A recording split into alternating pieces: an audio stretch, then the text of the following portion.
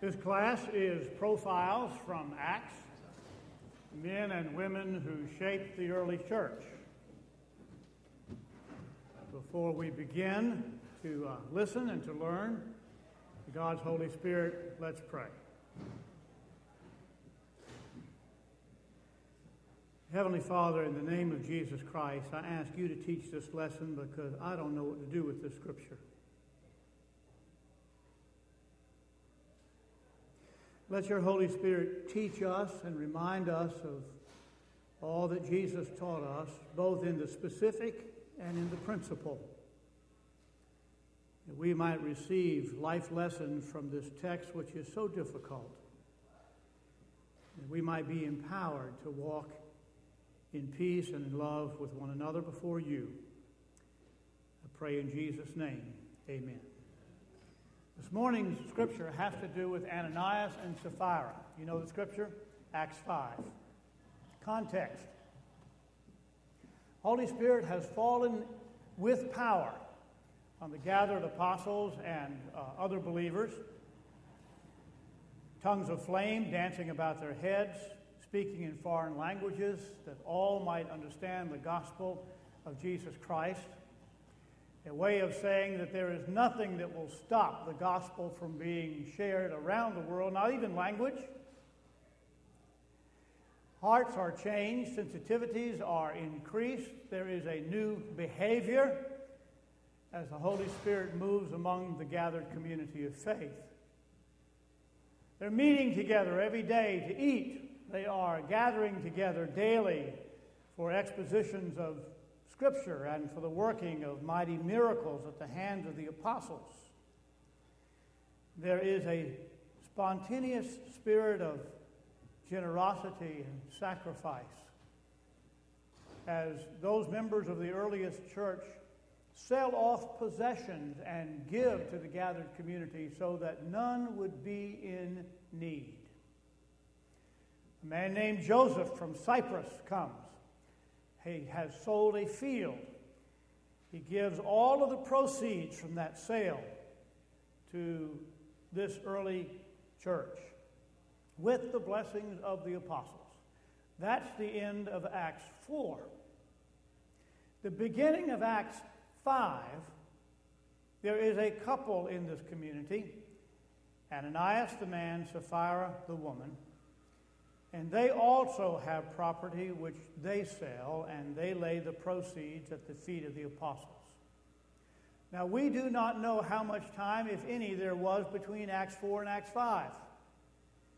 We do not know if Joseph of Cyprus, nicknamed Barnabas, son of encouragement by the apostles, we don't know if there's any break between Barnabas bringing his proceeds and Ananias and Sapphira bringing their proceeds. If they were one right after the other, the drama of this story increases even more. But nonetheless, they sell property, and they lay it at the apostles' feet. And Simon Peter, apparently under the inspiration of the Holy Spirit, says to Ananias, who is by himself at first, "Is this what you sold the property for?" "Yes, I sold the property for this." "Are you sure this is what you sold the property for?" "I am sure." Simon Peter says, "You have determined in your heart to lie to the Holy Spirit. The men who will bury you are coming now to gather you." And he drops dead. Sometime later, perhaps hours, Sapphira, the wife, comes in. Peter says, "Is this what you sold the property for?" She says, "Yes." Peter says, "Are you sure?" She says, "Yes." Peter says, "Those who have buried your husband come now to take you out." And she drops dead. And I've never done church like that. Sometimes I wish I could have. I have thought sometimes that a few good funerals would be the only thing some churches need to move forward. But the fact is, this scripture bothers me. I've never been at peace with this Scripture. I want to kind of dive back into what our kids are doing, wearing the WWJD bracelets. You know, what would Jesus have done with Ananias? What would Jesus have done with Sapphira? Would he have killed them? I can imagine that Simon Peter, maybe being a little more connected to the mind and heart of Christ in this matter, might have whispered in Ananias' ear, Ananias, let's you and I just have a private talk. Let's go out in the parking lot and let's chat a few minutes outside. Where Peter could confront Ananias privately with this lying to the Holy Spirit and saying he had gave so much money or received so much money in the sale and given all of it, but when in truth he did not. I just don't know what to do with this Scripture. It doesn't sound like my Jesus. And the only way that I can come to any peace with it is this. The Holy Spirit had just fallen. There is this mass movement to Christ as the gospel is being preached in other tongues. There are at least 5,000 disciples now gathering, and they're meeting daily. And there are what I would call sign miracles being performed in order to vindicate, authenticate, justify what is happening in the early church. People are being healed. People are coming great distances for salvation. Demons are being cast out. This is a first flow of the Holy Spirit being released in this world. The kingdom of God is breaking in spiritually. And suddenly, there is this threat to all of this. In the midst of people being raised from the dead, in the midst of people being healed, lame walking, sight seeing, in the midst of preaching the gospel in foreign languages you've never studied, in the midst of all of these thousands of people coming in to Jerusalem, there is this threat. And I think this is such a moment in world history and church history that to not respond to what seems to be a deliberate challenge and threat to what is happening here would be just as wrong as the first sin. There are those times in life when to do nothing is a sin unto itself. Furthermore,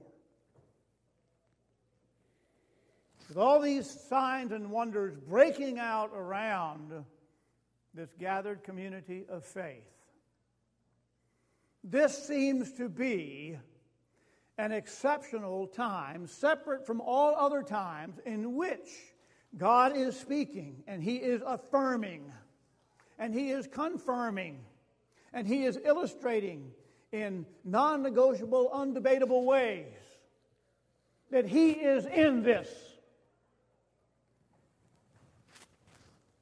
And peace in the community at any price would not be peace. Have you ever found yourself in one of those moments where if you just don't speak, it's a sin? When if you just don't act, it is a sin.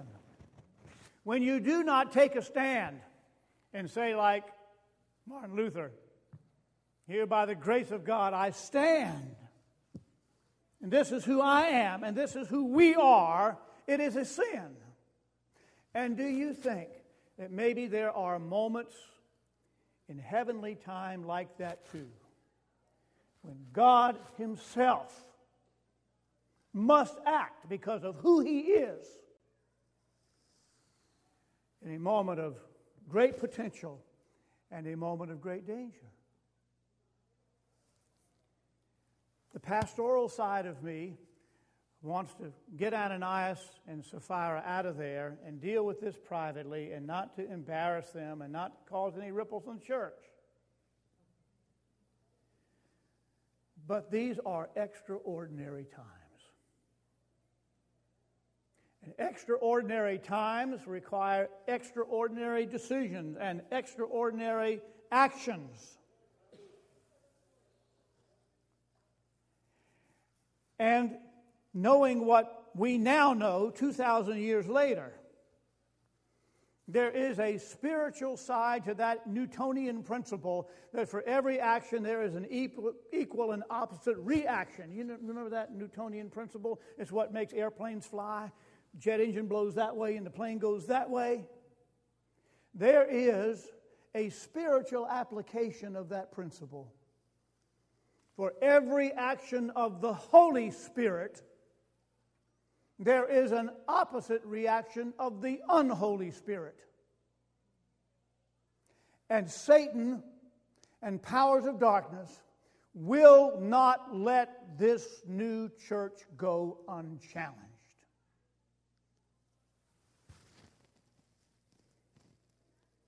Matthew 16, Jesus and his disciples are at Caesarea Philippi. Jesus asked them, "Who do men say that I am?" They answer, "Some say that you are one of the prophets of old. Some say that you are Elijah. Some say that you are John the Baptist, raised from the dead." He says, "But who do you say that I am?" Simon Peter answers, Simon Peter in this story, Ananias, Sapphira, "You are the Christ, the Son of the living God." Jesus replies to Simon Peter, "Blessed are you, Simon Bar-Jonah, for flesh and blood has not revealed this unto you, but your Father who is in heaven." All right.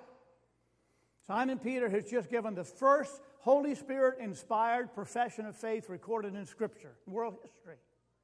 And Jesus says to him, "And I say to you, you are Petros," big rock, "and on this Petra, little rock, I will build my church." And what's the next thing? "And the gates of hell will not prevail against it." Now, that's interesting. Why didn't Jesus say, "On this rock of Petrine faith, I will build my church and it will be glorious"? Why didn't he say, "I will build my church and it will be universal"? Why didn't he say, "I will build my church and it will stand for all eternity"? Why didn't he say, "I will build my church and all men and women of every nation and language and socioeconomic class will come to it"? Why didn't he say something like that? Instead he said, "On this rock I will build my church." And I guess what came next because it was the most important thing Peter and the disciples needed to hear, because it is a part of the reality of the kingdom of God breaking into this world. "I will build my church, and the gates of hell will not prevail against it." And the assumption behind that is that the gates of hell are coming. That whole imagery, the gates of hell, it's the imagery of a walled city. And the walls had gates in them. You flung open the gates and the soldiers came out. Jesus knew that what was happening here would be challenged. And that's the very first commentary Jesus Christ gave on his church. Hell's coming. I'm starting it right here in this matter, in this burst of Peter's faith.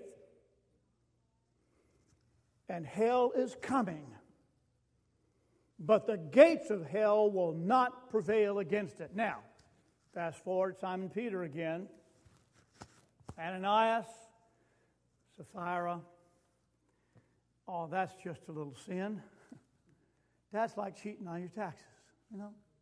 Cheat on your tithe a little bit.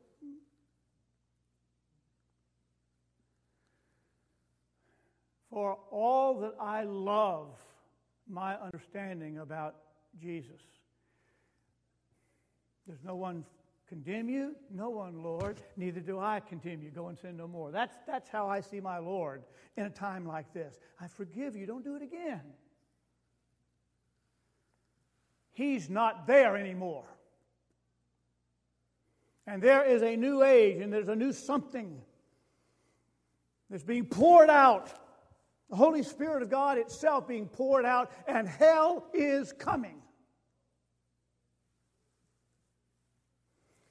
And so this reaction of the Holy Spirit, I think, was a sign miracle in the earliest days of the church, when it was first made public and vulnerable by that public exposure to attack by Satan and his dark kingdom, that moment was ordained to make a point. Now, you say, well, that's a pretty big cost to Ananias and Sapphira to have a point made. Well, now, in fairness to Peter, he gave them a chance to retract. In fairness, he did. He gave them a chance to change their story.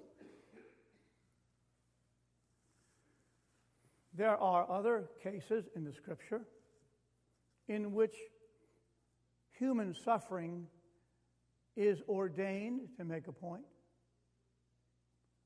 The disciples asked Jesus about a blind man. Lord, who sinned?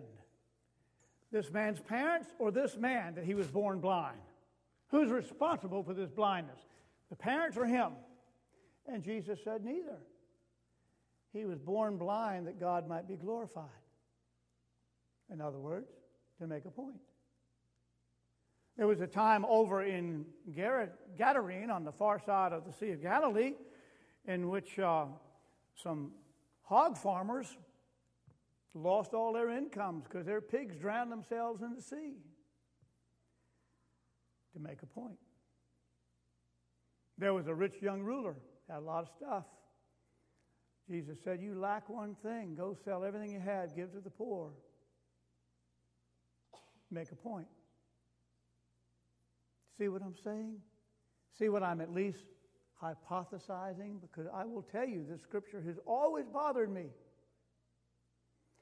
But there are those times in which the church has to rise up against hell because hell is coming. Did any of you know Jack Matthews, who was a member of this church? Some of you? Jack and Margaret. I married Jack and Margaret. Jack was one of my deacons of the church that I pastored in North Charleston. And they moved up here and found this church. They loved it here.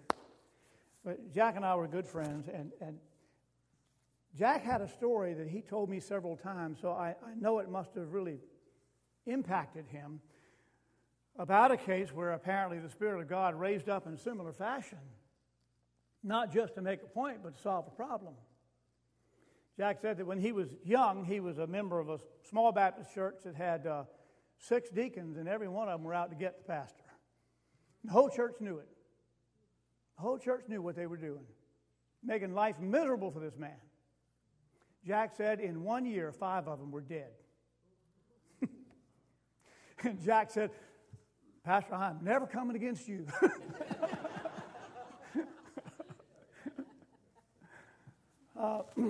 It's, that's kind of hard just to pass off as coincidence, isn't it? 5 in 1 year. That sounds more like God incident than it does coincident. So this whole thing about being loving and personal and private and pastoral and kind has not been cast out. It's still the norm. Don't you think? I would love to have seen Peter just take this couple outside and have a good talk with it, then come back in and get it right. But there are times which are so unusual and so important and so special that the response of God is not going to be mediocre.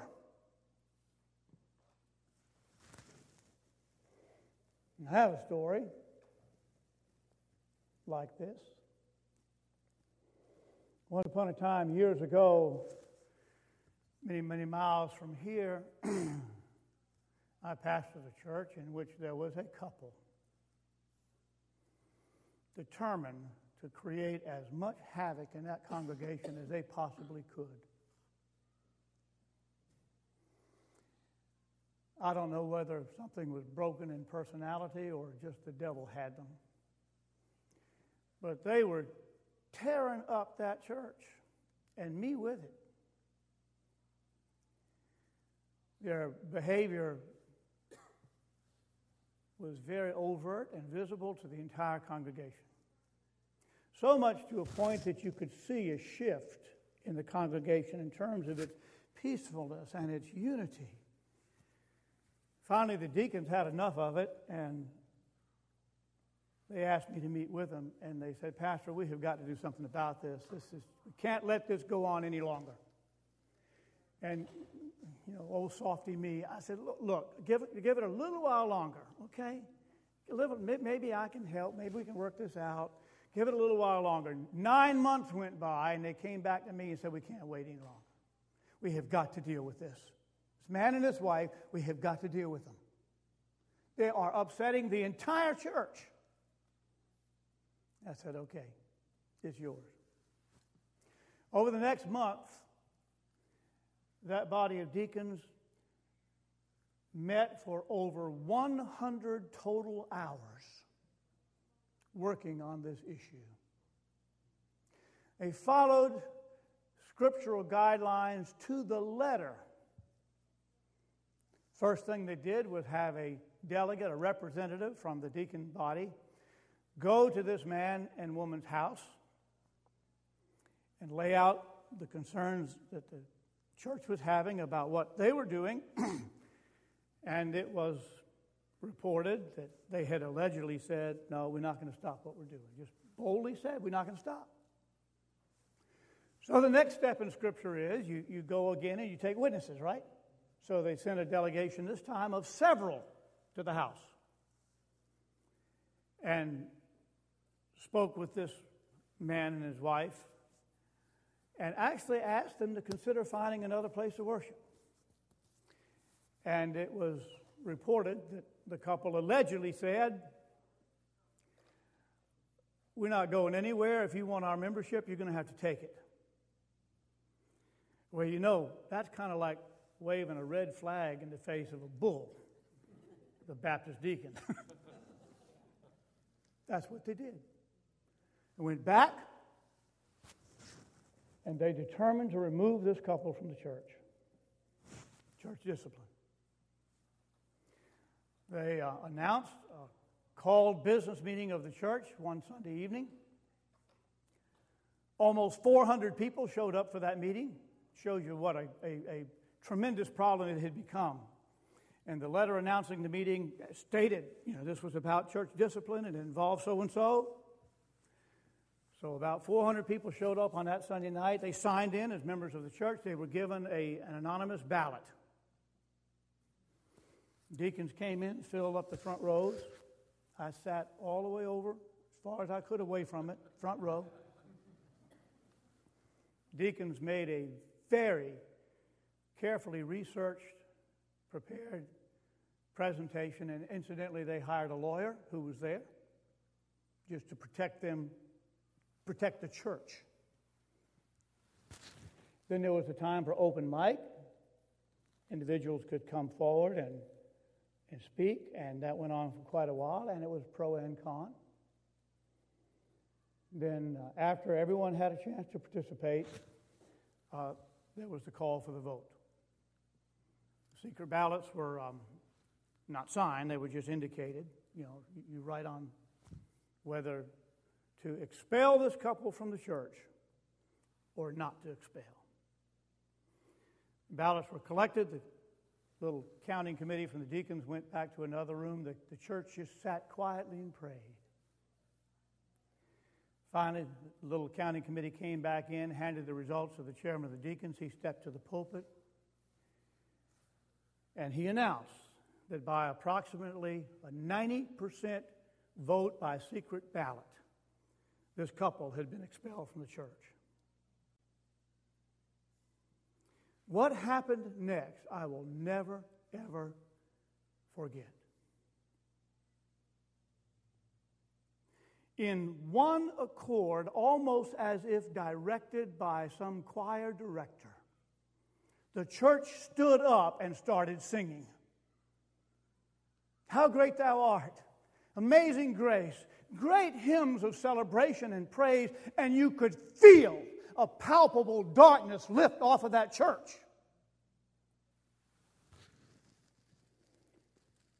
This had almost destroyed me, because a lot of this was directed at me.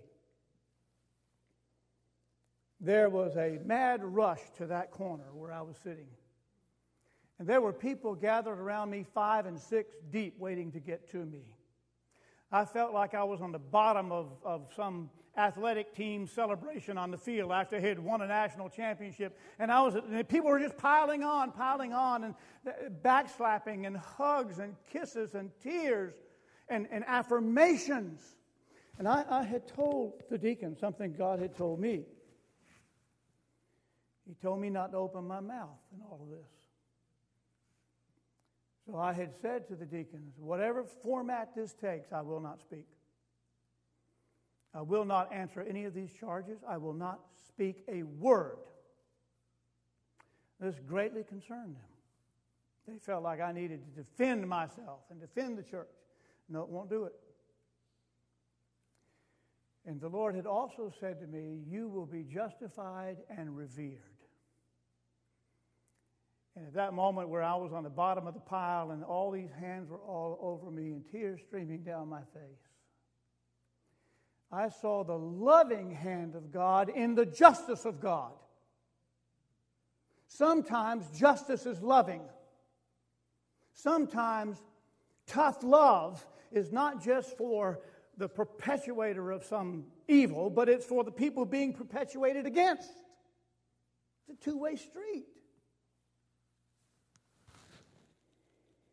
The character and the personality of that church radically changed after that meeting. And they meant it. They meant it. They changed all the exterior locks on the doors all the way around. Because there had been mischief in the property that had been, some had theorized, were connected with this couple. Now, to stand on the outside of that experience and look in, one might say, that seemed a little harsh. You know, don't you think maybe the church had a little bit of overkill? No. I was there, and I can tell you, it was killing me. And it was killing the church in a lot of ways. And in spite of second chances to make it right, there was this persistence to do harm to God's church. It was not overkill. Now back to Ananias and Sapphira. My own style would be inclined to have handled that in a little different way. But that's why we have a Holy Spirit. Because the mind of man does not perceive or comprehend all the things of God. And whether it was a sign miracle or whether it was a reaction, a statement sent to hell itself, Satan, we're not putting up with this, or God himself saying, I'm not putting up with this. The gates of hell will not prevail against Christ's church. And sometimes that means tough love. Sometimes that means sitting down and shutting up and let the Holy Spirit do its work. If my own experience had been handled exactly the way I wanted it handled, we'd still be in that mess over there. Because I'm a softy. So what lesson is there here for us today? God is cruel. God is ruthless. God is insensitive. Or should we say, God is loving?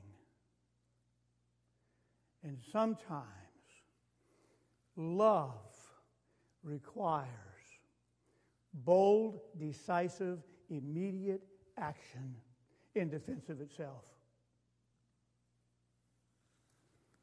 There had to be a reason why Paul gave the Corinthian church such detailed outlines in terms of how to handle circumstances such as these. Unfortunately, they're not out of date.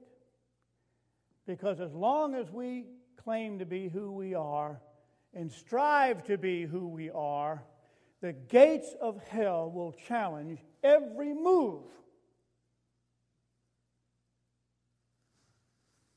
So,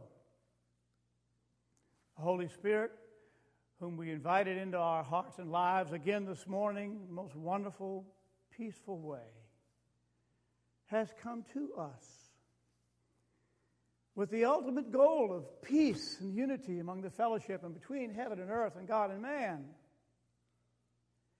But peace at all cost is not peace. And that's all I know to do with Ananias and Sapphira. God bless.